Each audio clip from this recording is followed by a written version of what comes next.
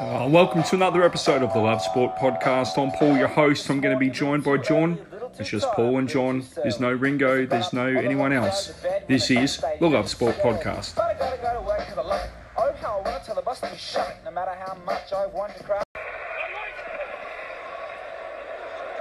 Mahomes floats it. Kelsey, a juggle, and touchdown.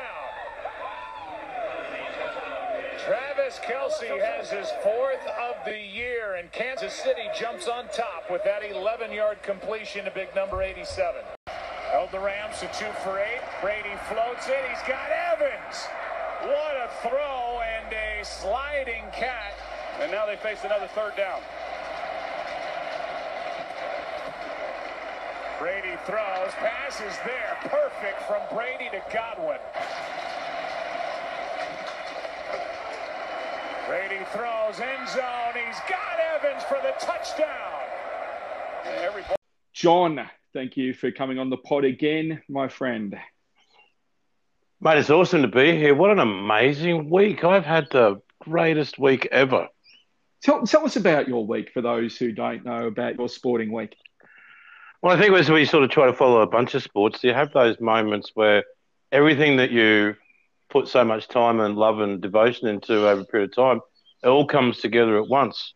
And terrifically for me, I mean, I've watched pretty much every NFL game of the season across every team this year, and I always get into it and listen to as many things as I can, and and it was just brilliant to think that I once again was able to get to the championship game and realise that what a waste of time that was. And I don't know how I feel because I go through this little personal missive every year where I'm like, I don't know how I feel about Aaron Rodgers, and I don't know how I feel about the management of the team, and I just don't know. I don't get it. That was fantastic. I mean, Monday was horn. And then, but you roll into that, another 2 losses since we last spoke with the Magpies, and playing realistically some of the worst football they have in the Fat Cashley era. And it's just a joy to be around. I got to get pummeled by our friend Sean this morning. Like, I know he didn't directly, but it feels like that. And I think it was your guys last week, wasn't it? And on Saturday, and it's just like a rainbow connection. I love it, and I feel so good. And everyone out there probably knows that when these moments arise, we all have lots of friends who like to immediately inform you that it's your fault. And so I take full responsibility for both for those events. I'm just waiting to hear whether the Queensland Reds have closed down because of not paying their insurances or something. Oh, there's no doubt that'll happen. Yeah, and with the Papua New Guinean Roar based up there at Redcliffe, it's so far away. It's good times, mate. It's sport. We say it. It gives us so many moments of beauty, and it hurts us so much, and that's why we enjoy the good moments. So, you really have to treasure them. And those people who go through years of their teams winning year after year after year. Let's go Manchester United or something like that. Those fans that have 2 or 3 lean years and are calling for everyone's head. I find it hilarious, and I'm really happy I don't follow a team like that because of that, if that makes any kind of sense at all. Obviously, we're going to be talking about Chelsea a bit later on, and, I'm a bit torn now on how I feel about those things too, because honestly, I look at the shower of you-know-what that I follow, and just the annual discussion about us and literally getting laughed at. Yeah. And I just go, you know what? I mean, at least you can't accuse Chelsea of lacking ambition. No, but they don't wait very long, do they? We'll come on to that in the second half of the pod. Pretty Machiavellian. I have to hurt you here a little bit, mate. We'll start off with the Bucks in the NFC Conference Championships, getting up 31-26 over your Packers. Brady, to me, I hate to say it, but I mean, he's played in 18.8% of all Super Bowls that have ever been played. I've been a Brady denier. and I know he didn't have his greatest game ever, but anyone who's played in, what's he played in? 10 of 55 Super Bowls. He's won 6 or 3. I don't know. He's won. Yeah. I don't know how. He's won 11% of all Super Bowls ever played. It just blows my mind when you think of that kind of statistic. You know what I mean? Well, if we're just going to talk about Brady, I've got to take my hat off like you do and say that it's very difficult to argue anything with Tom. I do believe that he's been he's been the greatest player of all time, but I also believe that in doing that, he's found ways of ensuring that he stays lucky and I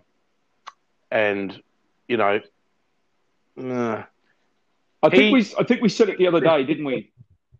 If you had have given me 3 interceptions in the second half, yep, with us having Aaron Rodgers at Lambeau Field, and with us with 3 drives to try and win the game, and not come away with anything more than the most ridiculous field goals that have been kicked, I would have said we won that game. Oh, there's no doubt. Even if we're not statistic based, but if you go and look at the stats and you put up Brady's stats versus Rodgers' stats, and you didn't know anything else, you would go, "Oh wow, the Packers got up by 10," because Rodgers did not have a horrendous game. He had a fairly decent game. I don't know. He showed away in the last 1.5 quarters when the game was there to be won. And look, Packers fans have seen that before. I think I love him. He's awesome, and I wouldn't swap for anyone.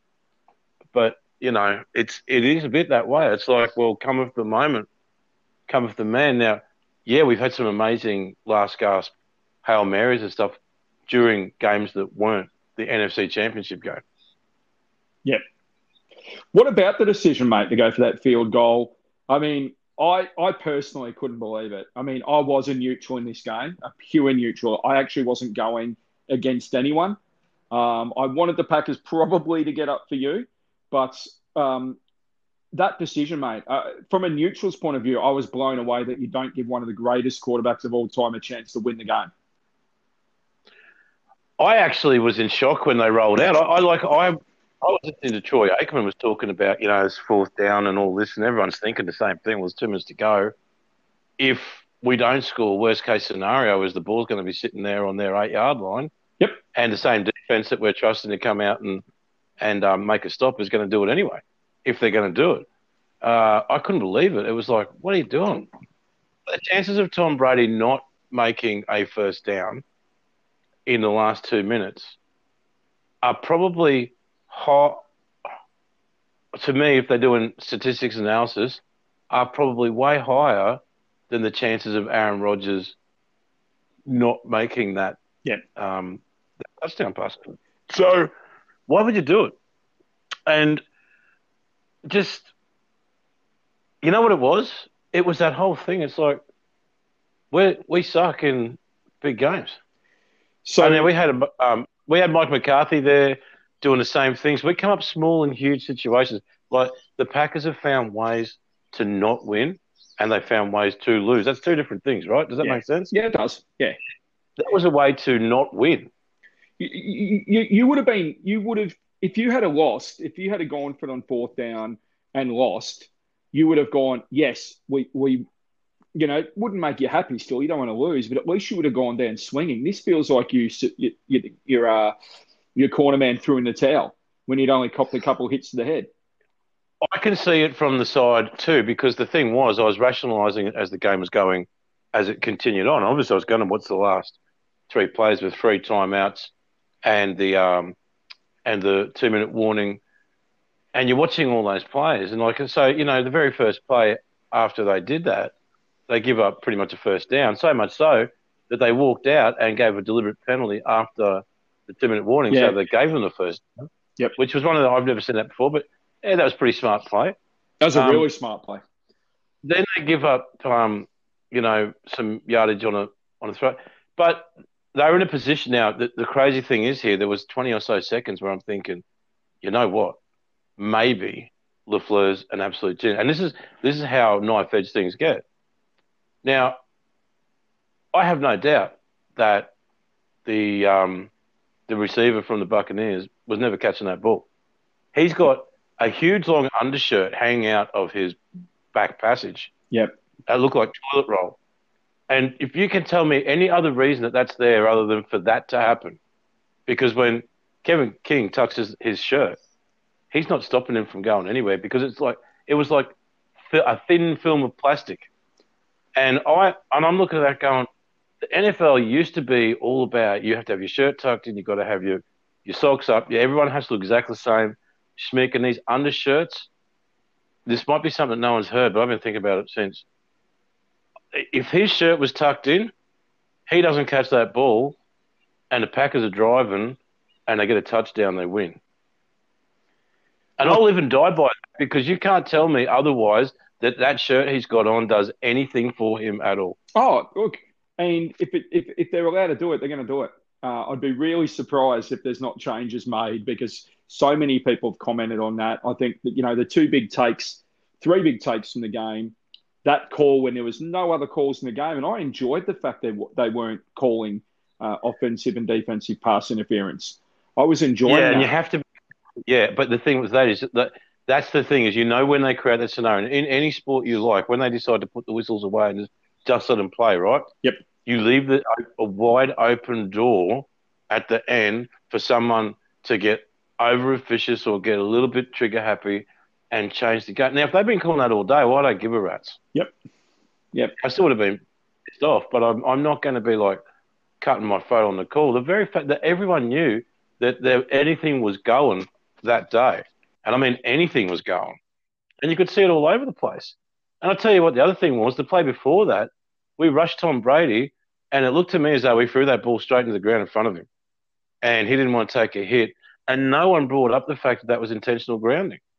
And that should have been a loss of down there, which would have taken us to fourth down anyway. Do you know what I mean? So no one mentioned that. And we just dropped out there, and you were saying that, you don't make any calls all game, and then you leave yourself open to those Tiggy Touchwood ones at the end. So many things. I mean, you could say that decided the game, but there was just so many little things, as we know, in a tight game. Well, and that's the thing. It comes down at the end of the game, and in every sport, we'll say, well, it wasn't just one call that changed the game. But if they're there at the end of the game, well, they do have an impact because that's the last. There's nothing more you can do about it at that point. And I think that's important. I think that the officials need to be, consistent with what they're doing, so everyone knows what's going on.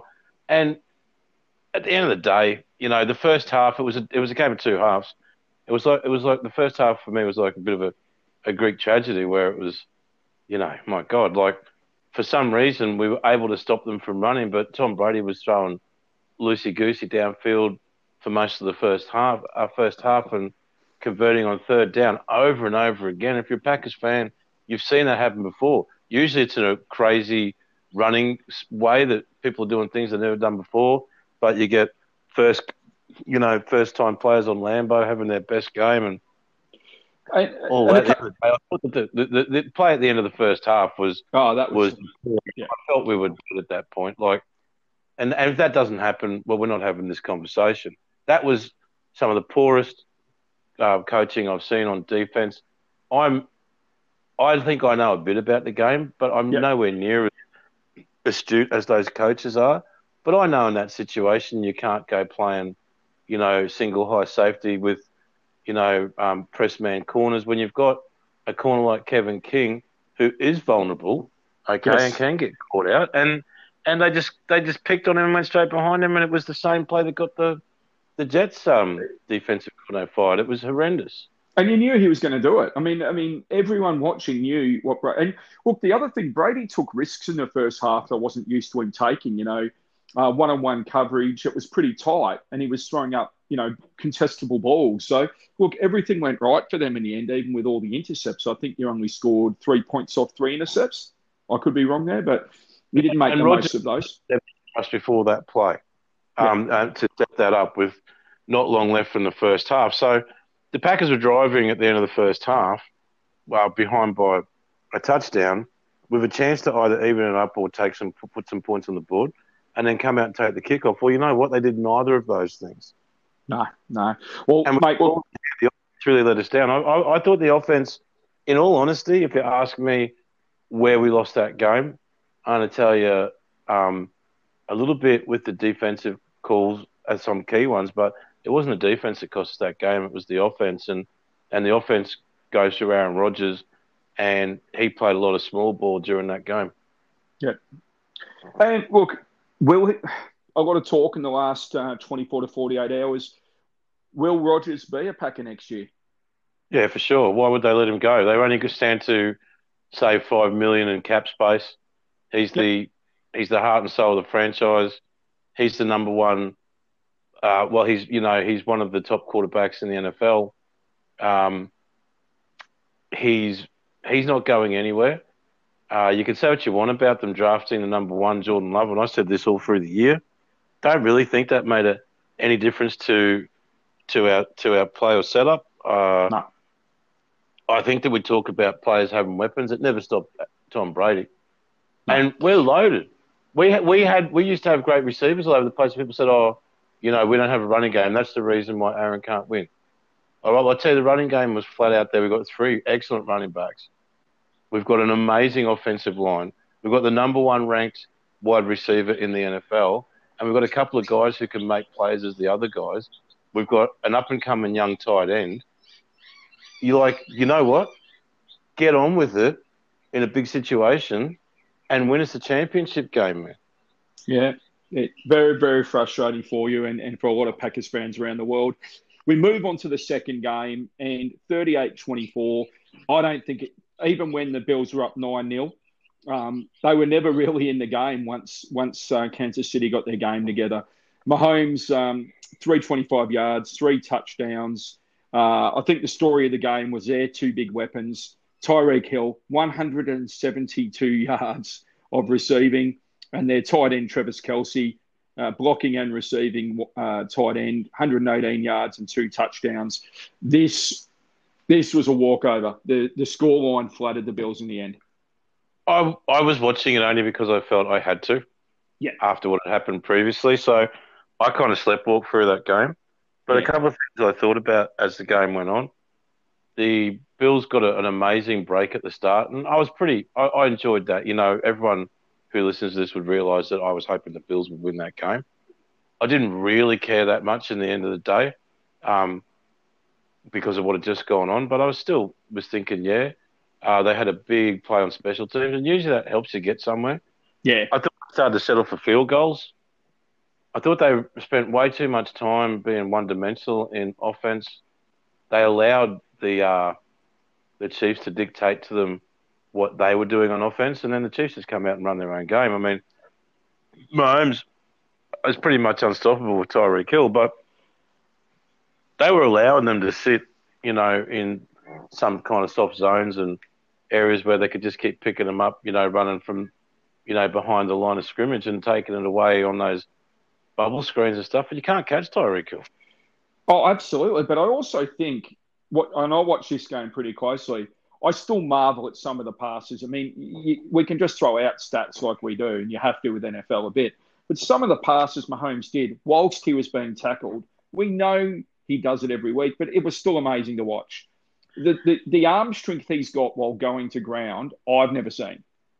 That's, you probably have with Favre, but, for me, I've never seen someone be able to pass the way he does. He's on his way to, he's already started an incredible career. He does things that only the true greats can do. Now, I've watched plenty of quarterbacks at the start of their career look out of this world, and I'll give you an example. Aaron Rodgers. Don't forget that when Rodgers first won the Super Bowl, he won 3 games on the road and then won the Super Bowl away from home as the number 6 seed. And everyone was sitting, and then the next year, the Packers were 15-1 in the regular season, got dusted out by the Giants in one of those games where you just shook your head. And it was I remember it like it was yesterday. It was the Chiefs under Romeo Crennel who snapped the winning streak. And how ironic's that? And then, we struggled to get back ever since. So whilst ever Mahomes has, when you're hot, has a hot hand, they have to keep going to it because in couple of years' time, his salary cap hit's going to go up massively and things are going to change there. In the meantime, Definitely. they've got Tyreek Hill, they've got Kelsey, they've got a pretty, their defense gets laughed at a bit. I think they're pretty robust. I like them, and I think their defense has gone through the roof in the space of 18 months. They've gone from being a laughing stock. They're a defense. I got no qualms. We don't need to talk about their defense. I think their defense. They shut down completely the hottest quarterback in the NFL, and I kid you not. Like, to me, I think that over the course of the year, I nearly would have given my MVP vote to Josh Allen. Yeah, I wouldn't have been far off there. And he got shut down, and he. I know he got shut down. I know he was made to look ordinary, but he still tried his guts out. I think he had the. That's okay. That's fine. He's in a learning process. Oh yeah, I mean, he almost got 100 yards rushing himself. It didn't look by design like it has in previous weeks, though. It looked like he was flushed out of situations he was comfortable in and was running for his life. And as bad as he played, I think he still played really well, considering there's a lot of good in the game to come from Josh Allen, and I look forward to watching the rest of his career. In the meantime, I mean, I hope and like hell he steps up and becomes a great quarterback in that division, because somebody needs to be a half decent rival to Mahomes. Well, got some good quarterbacks coming through again. It looks like the most quarterback depth that we've had in years and years, which is the game needs quarterbacks. It's built around them. All the marketing is built around them. And look, the Super Bowl. You've got to wait almost 2 weeks. It's going to be the first team ever to be playing at home in a Super Bowl. So we'll come next week. We'll do our predictions on that. But Tampa Bay hosting Kansas City Chiefs, Mahomes versus Brady. No matter what anyone says, we do match up quarterbacks, even though we know there's so much more to the game than that. So we'll cover that off, and we will include a piece from early in the year when we did an NFL only pod about our predictions for the year, John. So that'll be interesting to see how you and I matched up.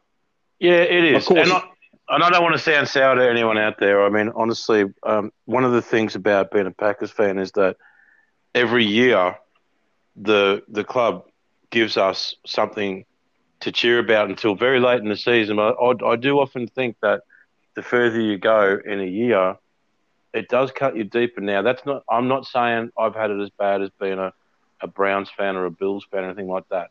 I'm not saying that. But the reality is I think that we're getting used to heartbreaking situations on an almost annual basis when you think we could have had 2, 3, 4, maybe 5 Super Bowls in the last 30 years, and to have 2 from 3. And, it does hurt, because and I know that Jordan Love's not going to be Aaron Rodgers. And you start to become, from a different sport, and everyone does this and we shouldn't, you start to become a bit of a Collingwood, because I think they won in 2010 against St Kilda in a replay in the same year you guys have won. And those years start to spread out, don't they? Because you're looking at next year will be 12 years. And there's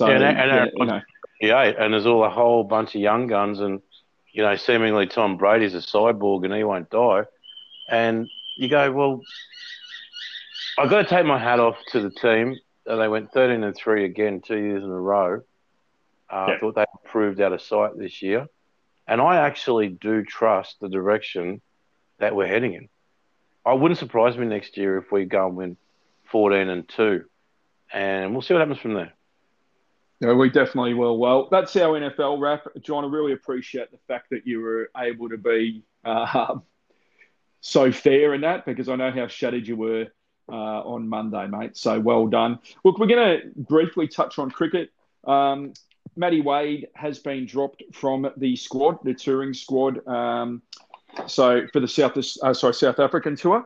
So looks like Alex Carey will move into the keeping duties, and probably Wade's last test, you'd think. Oh, yeah. So what are they doing with the skipper?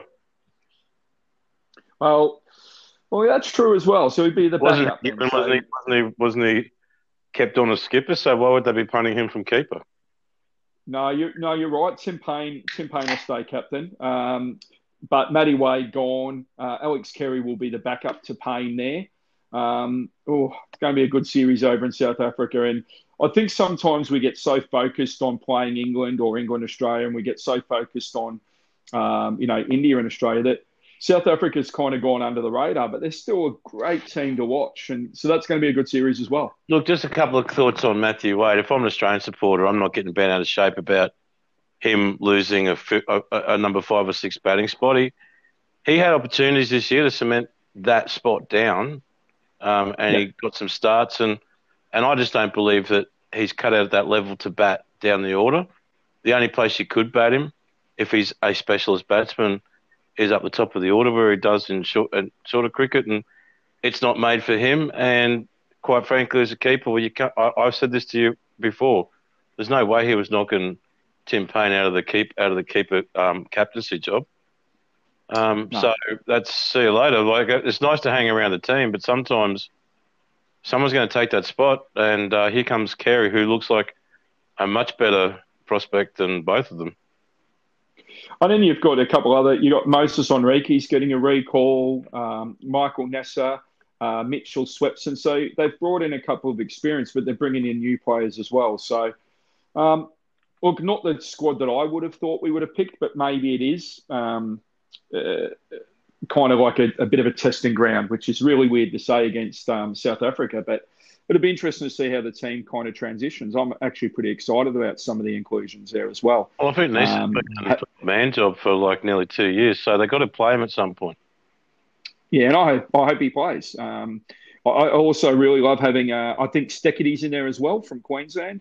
He's a really nice guy. I know that doesn't mean anything, but I love seeing new guys come into any kind of squad. So that's interesting. And I know you're not a BBL fan, John, and that anyone who listens to this podcast would know that. You're not a hater. You're just not something you're too overly interested in.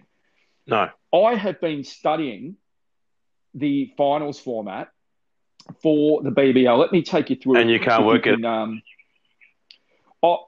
Look, I don't think I'm particularly bad at maths. I thought I was quite strong at it. Yeah. So Friday night, we've got an eliminator. We've got the Heat taking on the Strikers. So that's the eliminator, okay? Then on Saturday the 30th, we've got the qualifier, which is the Sixers hosting the Scorchers. Which is the 2 top teams, and so the middle team gets a bye, yeah? Yeah, in a game called the Knockout, which is on Sunday, which is the Sydney Thunder playing the winner of the Heat and the Strikers. So the loser of the qualifier, the Sixers and the Scorchers, plays in a challenger with the winner of the knockout, and the winner of the qualifier goes into the final straight in. So the winner of Sixers and Scorchers goes straight into the final, and then the knockout game with the Sydney Thunder playing the winner of the eliminator, the winner of the knockout goes into the final. It just seems overly convoluted for 5 teams in a final. When everyone knows that what they should have done was play 2v3, 4v5, 5 disappears. The winner there plays there, you go to the final, and you get one more chance back, you come. Which is what they used to do in the VFL many years ago. Mate, in the rugby league for years. Yeah, same thing. Both comps did it, and it was great. You finish top, you're through, and I just think it's overly convoluted, and even the names sound ridiculous, doesn't it? It sounds like, remember that show, It's a Knockout? Yeah. The eliminator, the qualifier, the knockout, the challenger, the final. Like, literally, that is the names they've given to the BBL finals. Well, and the way the BBL goes, if you don't play for a couple of days, it seems like half the team disappears to another country. So I don't want. Meantime, with the team that wins the qualifier, maybe half of their squad will head home to Afghanistan if they win, and they'll be left to have to actually play local players. I mean, we're not people who we try not to put down ideas, and we encourage new ideas, but this honestly feels a little bit convoluted. For me to have to look at a graphic to try and work out what's going to happen is not the way a final system should work, don't you reckon? Well, yeah, absolutely. Anyway. They wanted an extra team in because they obviously only having 4 teams wasn't good for revenue. The season seems to have been going since pre-COVID. Look, I mean, some of the cricket in the last few days in the BBL, it's actually been fantastic batting, some really good cricket. But this final series, good luck to it. I'm sure it'll do really well in the ratings. But the fact that we've got the eliminator, the qualifier, the knockout, the challenger, then the final, just has done my head in, to be honest. So I hope the Heat can keep going. So it'd be nice to see them go well. I watched the game last night, the final game, and I tell you what, after that 1 point wasn't available anymore, it was wasn't that a fizzer after that? It was a good chance to get early. I'm not sure why they didn't call the eliminator the Fredrickson final or something, because I worked for both the Heat and the Strikers for a period of time. So they could have given me some credit there. I reckon I'd be one of the only who's worked for both. Maybe Darren Lehman has. But anyway, that's enough of that. We'll cover a bit of the BBL before the final, because I know John is super excited. Michael Neeson would have played for both, wouldn't he? 100%. Oh, no. I don't think he did play for the Strikers. You sure? But, hey, is it Ben Lachlan? I'm pretty sure. Ben Lachlan played for both. Absolutely. Mate, that's the end of part. Cancelo. This is Gundogan, and that is simply fantastic from Ilkay Gundogan. It's what Manchester City are all about, and it is what Gundogan is all about. 6 in his last 8 Premier League games.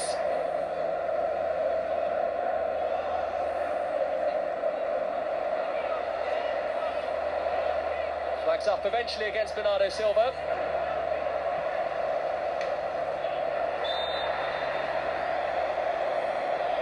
Well, we are going to have a VAR check on this, because there is a suggestion that the flag was raised, and Manchester City may well feel aggrieved, because when that ball was played, as you can see, it looks like it was an incorrect call. And the decision is a goal, and this is quite dramatic. Back to the second part of our podcast, and AFLW kicks off this weekend. It's really going to be tough for the ladies, the girls, to play in the temperatures they're going to play in around the country. Carlton Collingwood kicking off on Thursday night. Gold Coast taking on Melbourne at Metricon. Geelong taking on North. St Kilda and the Bulldogs on Friday night as well.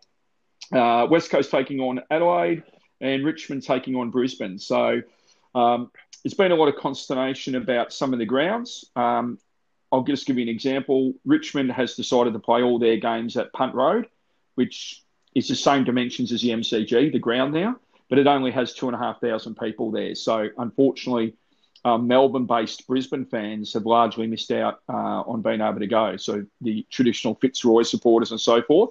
But isn't that, if you think about it, it's kind of exciting that people are saying, I can't believe I'm missing out, because they're not getting tickets for free now. You have to pay for the tickets or have an AFLW membership. I kind of like the fact that people are missing out. Would have been that did not come out right. Punt Road, man. That would have been Sorry, mate? Super special to get to play at Punt Road, I think.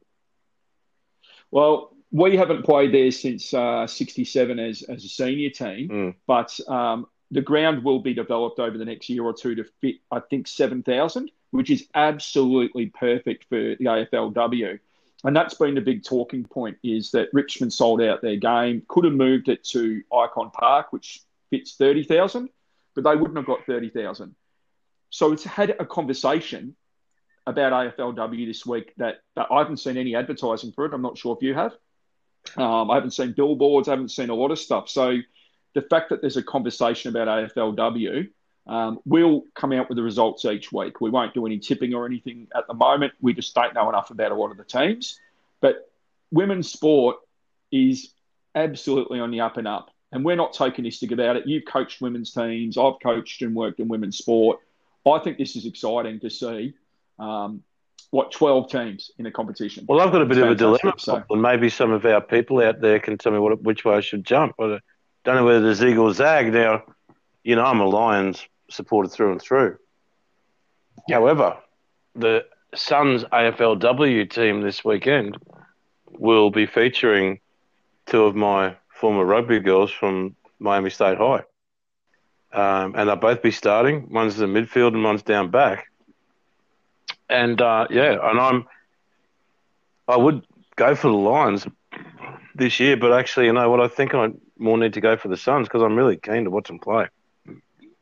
And you've got an affiliation, as you said, with girls who've played in the team. And I worked with a cricketer in South Australia who's one of the Suns' best players as well. So Gold Coast Suns are going to be of course, I'm Richmond, but I'm going to have Gold Coast as my second team. In fact, we've got a third player who's a teacher at our school as well. You got to go to Gold Coast in this competition, mate. Because yeah, do it because you've got, as I said, you've got that affiliation with them, and I do think that the Gold Coast Suns women's team, and I went and saw them against Richmond last year. They had a ton of support at Metricon, and that could be the fillet to make them a club, as opposed to just a men's team and a women's team. The support there was amazing, John. So get out there, mate, and when you can, and I think you'll have an absolute ball. Oh, it's exciting. I'm looking forward to it, man. So there you go. We've got a genuine interest, and we'll push them all the way. And all the best. There's no chance they're listening, but Maddie and Lucy, I hope you absolutely kill it. I'll tell you what, in future years, mate, maybe we can look at even helping get a few people on and we'll sponsor one of the players, because you can sponsor AFLW players. So maybe we'll do a fundraiser and sponsor a Gold Coast girl. Yeah, why not? And help their. I think we should. I think we'll help them progress. And I'm going to be honest, mate. I'm really looking forward to seeing the AFLW. I think they've got the right format for the first time since it's kind of been implemented. Mate, onto another one of football. The EPL has really, and I'm sorry, mate, we touched on Newcastle, and I know how hard it is for you, but my God, we've got an exciting competition right now. Man City, who we've been talking about the last few weeks, they're on top of the ladder right now. And a few weeks ago, I think they were 8 or 9 points off. Yeah. Look, that's where I love having Pete on, because he's got fingers on everything that's happening. And he just watches it. I got to be honest, you know, for me, I'm so invested in my own joint that when the wheels come off, as they inevitably do at this time every year, and we're fighting it out for Mike Ashley's favourite ladder position, which is 17th. So the least amount of money without getting relegated. I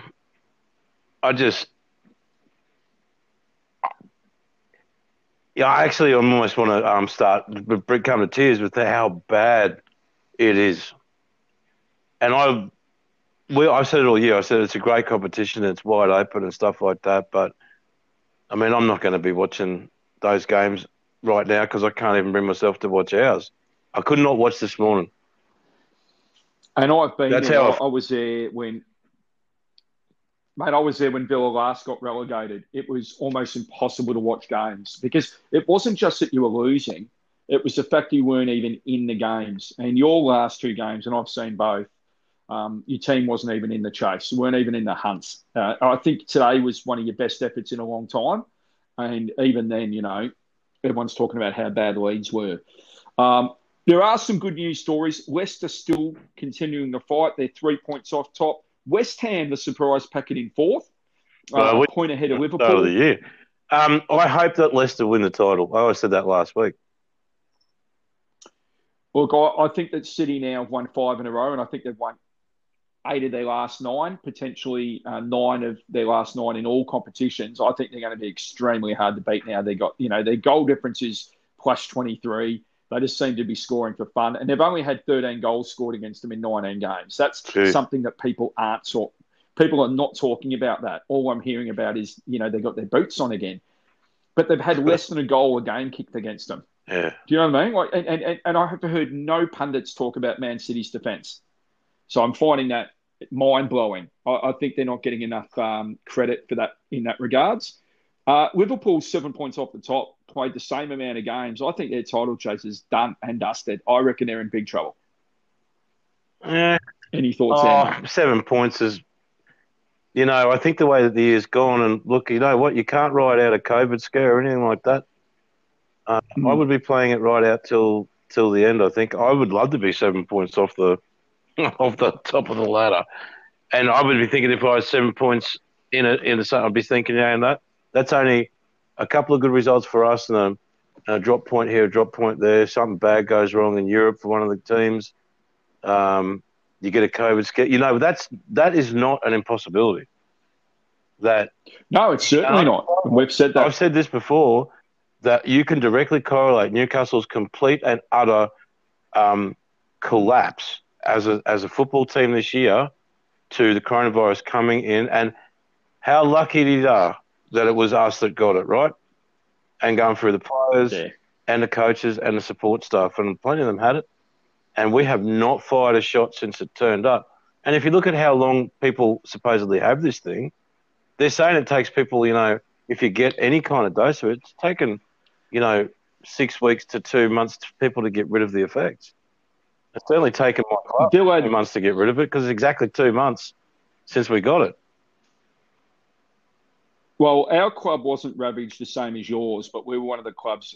5 of our first team have COVID, and they've reported that they're still having issues, breathing issues and so forth when they're playing. They don't feel like they've got the full lung capacity. I'm not making any excuses for my club. I'm just explaining that. I am. No, you do, because we know what it's done to the North, and we know what it did to your squad. But our squad was only hit, when I say only hit, but 5 players were hit. And if you think about that, they've got, families and grandparents and friends and everything, it is bloody scary of, what could happen to the rest of society. But look, a friend of our pod, normally on here, hasn't been for a while, Sean, his team leads on 26 points.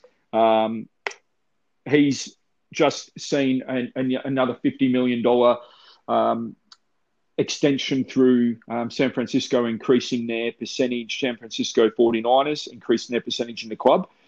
I must be wrong here, John. I know 50 million is a lot, but when everyone was talking about this massive increase that the 49ers were going to give, I must be misreading it, because that doesn't seem as big as what everyone's making out, that it's a massive game changer. Maybe I'm just completely misreading the situation. Well, it's a percentage stake, isn't it? I mean, 50 million of anything is a lot. Yeah. Bear in mind that when Newcastle was going to be sold or bought or whatever you want to call it during the off-season, the asking price there was £330 million. So that's 1/6 of that. Yeah, that's a lot of money. Yeah, that's a really good way of putting it. I sent you guys earlier in the week a table, or last week, a table of what clubs owe.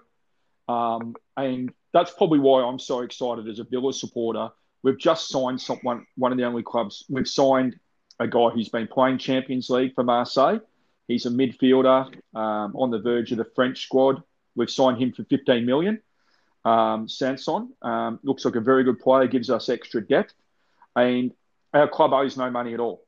So it's funny how football works, isn't it? We get relegated, we're going down divisions, financial fair play. We don't get relegated, our owners are very well off, and I'm not saying we're going to be a top 4 team, but the vagaries of football, isn't it? We go down, we're in all sorts of trouble. We've stayed up by the skin of our teeth, and now the future's looking bright. Football is just such, symptomatic of life. Well, what was the getting a bit? I can't remember seeing that table. So, what was the relative? Who owes the most? Who owes the least? Like who's?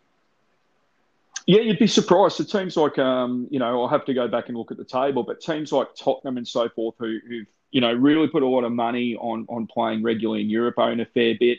And some of the mid-sized teams or lower teams down the ladder have spent a lot of money as well. We'll revisit that and we'll put it up on our page. But it was just really surprising to see some of the teams that have only just come back into the Premier League that are actually doing well, not owing money. So we'll get that up on our page. We'll have a wider discussion about it next week. But if you can tell me the rules of financial fair play and turnover and everything succinctly, I'd love to hear it, because it doesn't seem to make sense half the time. Just call me Mr. Infante. I've got no idea. No, very much so. But I know you're not. I know at the moment it's very hard for you. But look, you talked about recently runs. Arsenal's up into 8th. They've had 4 wins and a draw, and you have constantly said that it only takes a few results. And if you look at the top 4 at the moment, they haven't lost in the last 5 games. So the minimum that any of the teams have got has been 11 points in their last 5. Mm. So they really are starting to spread out. And that's where I know you say they're not out of it, but Liverpool have got 3 points in their last 15. 3 points out of a possible 15. So, who knows? I think they've got a pretty easy game coming up, though. Really easy game. They've got Tottenham on Friday. So if they lose that... Well, that's a huge game. That's a huge game, both clubs. That is absolutely massive game. Huge ramifications for that game as well. Man United have their chance to go back top. They're playing Sheffield United tomorrow morning. Burnley take on Villa. Burnley have a good record of keeping Villa goalless. So that's going to be interesting to see if we can break them down. And another massive game for ramifications of the top 4. Everton taking on Leicester. So some really good games coming up. And then you've got Everton on Saturday night, mate. So I'm really hoping you get. Well, I'm in that horrible position where I'm really sweating on those teams squashing like Sheffield United and Burnley, and I would not normally do that. I would always be looking for the underdog to get a win, but quite frankly, at the moment, I can't be doing that. I can't be worrying about anybody else's stuff. I've got to worry about us. Hopefully, we get to stay up with 22 points. Well, you just look tired. You just look and you said about COVID, you just look absolutely shattered right now. Really quickly, I know you probably haven't been watching a lot of A-League this season. It's been really hard to watch, but the good news continues. Central Coast, who I tipped to be bottom of the ladder, 3 wins out of 4. We've got Adelaide United, and I tell you what, I watched one of my first non-Raw games from start to finish the other night, and it was just one of those. Victory beat Perth Glory after trailing 1-0 and scored 2 goals late. The atmosphere at the ground, the kids were watching the last 10 or 15 minutes with me, right? Hoping that the game would finish and they could watch Minecraft on YouTube or something. And really, honestly, they were. And even they were like out of their seats because the crowd noise, they're like, is that what they're like? Melbourne Victory, when they're going well, their noise, to me, is similar to any team around the world because, honestly, they had half a crowd there and it sounded fantastic. At Amy Park? And I'm not a Victory supporter. It was at Amy Park, and I'm not a Victory supporter at all. That's because it's a great ground. It really... and it made me believe in the A-League. I know it sounds silly. It was a classic football game, late goals, and the crowd was going nuts. They are a bloody good supporting... They're well supported. Look, I don't like Victory because I'm a Brisbane Royal supporter, but I have to give it. They are a proper football club to me. Oh, no doubt. I mean, I think they're you can't use the term, but they're one of the marquee teams in the comp. I don't think the ground, Amy Park, really helps, but then the other Melbourne teams play there too. Yeah, so they're a great bunch. I like games out of Hindmarsh. Oh, Hindmarsh is. Have you been to Hindmarsh? Yeah, I have. Oh my God, I love that. I love going to games here, and I went to quite a few games when I lived in Adelaide, and it is a real football ground. It was a football ground from beginning to end. I like Hindmarsh, but I've been to Amy. I enjoy Amy. I've been there for league, union, and football, and I just think it's one of the best grounds in the country for watching all 3 of those sports. Well, I've been to. I've seen Newcastle play the Raw because you can actually drive there if you choose to with people. Mm-hmm. You can fly there, obviously, and I really enjoyed watching games there. The one ground I've been to rugby league and football at is Cogra. Great for rugby league and absolutely horrendous for football. So I've been to a few of the games, and I've been to Amy Park to see the Victory beat the Raw every time I've ever been there. So, there are some really good football Cogra's games. an awesome place to watch rugby league. I've not seen football there at all. Yeah, I've seen rugby league and football, and rugby league really works. It does not work for football. The atmosphere just fades away. Is that because of a lack of a crowd? It could be the lack of the crowd, and it just, I don't know. It just didn't feel I love the right. hill, and that was when... great place to stand and watch. Yeah, definitely. And I've been lucky enough to see some Melbourne Storm wins there as well. walk up from the local pubs has always been a bit of fun. But look, the A-League this is probably the best standard of A-League I've seen in recent years. So if you are not a follower of the national competition, I'm not saying that you should, but if you like football, you could do worse and turn on like a Wanderers game or a Victory game. And this year, the Raw. I think they've recruited sensationally, both locally and with a couple of Japanese players as well. The Raw are very good value to watch. So we'll keep an eye on the A-League as it progresses. Yeah, well. It's good to see. It's good to know that it's in good hands and it's going well. So, yeah, I'll be checking into it. I mean, now the NFL's done, I'll be doing a bit of a deeper dive into the A-League because there's not really much else to watch. I'm going to have to start watching the every week. Well, if we can just go back just a moment with EPL. Matty Ryan has gone to Arsenal. Which I was going to say he's at Arsenal, isn't he? He's at Arsenal. And, I mean, look, people can say what they want. That for a lot of players, that is an absolute dream come true. Imagine you're going to be the keeper. You know, only a week or so ago, people were bemoaning the lack of Aussies playing in the Premier League and stuff like that. And I believe Southampton had a young Aussie debut for them today. I think he was 17, maybe 18 years of age. So I'll try and get his name for the next podcast. I feel pretty bad. We needed Pete on the podcast as the expert. But certainly, Caleb Watts, 19-year-old, he debuted for Southampton this morning, a young Aussie. So this is where maybe the football media need to do a bit more research when they say there's no hope for Australian football and stuff like that. And then a guy bloody debuts for a top 10 team. If anyone doesn't believe, if you are following, if you say you're a football or a soccer fan, whatever you want to call yourself, and you don't think that playing for Arsenal is one of the greatest possible destinations you could come up with as a player, then you're a buffoon.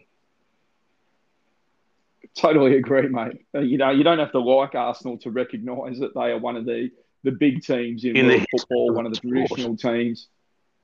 That's it. Yes. And so well done, Matty Ryan, to go to a bigger club when he was basically frozen out at his previous club. And I'll guarantee he'll work his absolute socks off to make the most of this opportunity. So well done to the Aussies in the EPL and all around Europe. There's so many more footballers plying their trade in Europe than we can ever imagine. So we'll get Pete on in coming weeks to give us a bit of a rundown of what's happening in Europe as well. He knows everything.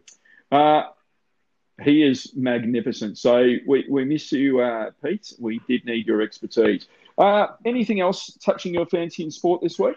Nah, man. I want to be positive, but I had one of the worst weeks I've ever had following sport. So I can't put it any more succinctly than that.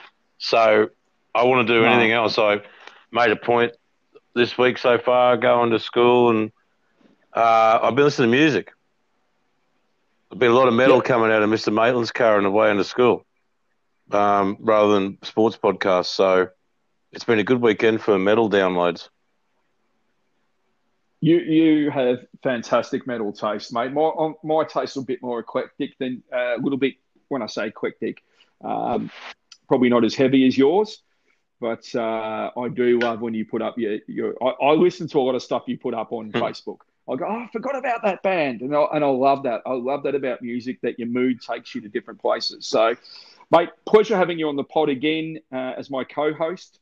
Look, honestly, people, please, you want different sections covered. We get feedback. If you want things, there is no issue in putting what you want us to speak about. We'll try our best to talk anything about sport, whether it's netball, whether it's probably not tennis, because John's not. No, I could talk tennis. I could have talked tennis tonight, but like I tell you what, I do hope for whoever our two listeners are out there that they've enjoyed the roller coaster of the NFL season with me and you. Yep. I think it's been an incredible year. I want to take my hat off to the NFL as an organisation for getting it done in COVID. I've thoroughly enjoyed every moment of the year except for the last 1 minute. Well, we're going to do a Super Bowl. We'll do a Super Bowl special, and we'll go right through the ins and outs. We love the sport. We'll look forward to the draft as well, so we'll do a draft special. I think it's going to be a quarterback and wide receiver heaven as it normally is. But I'll tell you what, you get a good offensive line, you can make an ordinary quarterback look pretty good. So don't underlie, those people who follow the NFL kind of, and they go, no, you got to get a quarterback, you got to get a wide receiver. You can't put a window if you don't have a window, my friend. 100%. And those offensive linemen, oh my God, they are worth their weight in gold. And it's like having a front row in rugby league and rugby union. You can't win without it. Well, especially in rugby union. I mean, you've seen what's happened to the Australian team in recent years. We win a scrum and you panic because you're going to lose the ball in 2 seconds. So totally.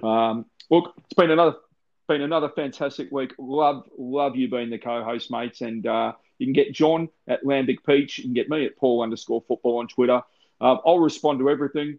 John will just watch. This has been the Love Sport Podcast. Thanks for joining us on another episode of the Love Sport Podcast. I was Paul, your host. Get me on Twitter at Paul_football and John at Lambic Peach on Twitter. You can join us on Twitter at the Love Sport Podcast and also on Facebook on the Love Sport Podcast Network. Sport, whether it's bad or good, it's always a lovely day. This is the Love Sport Podcast.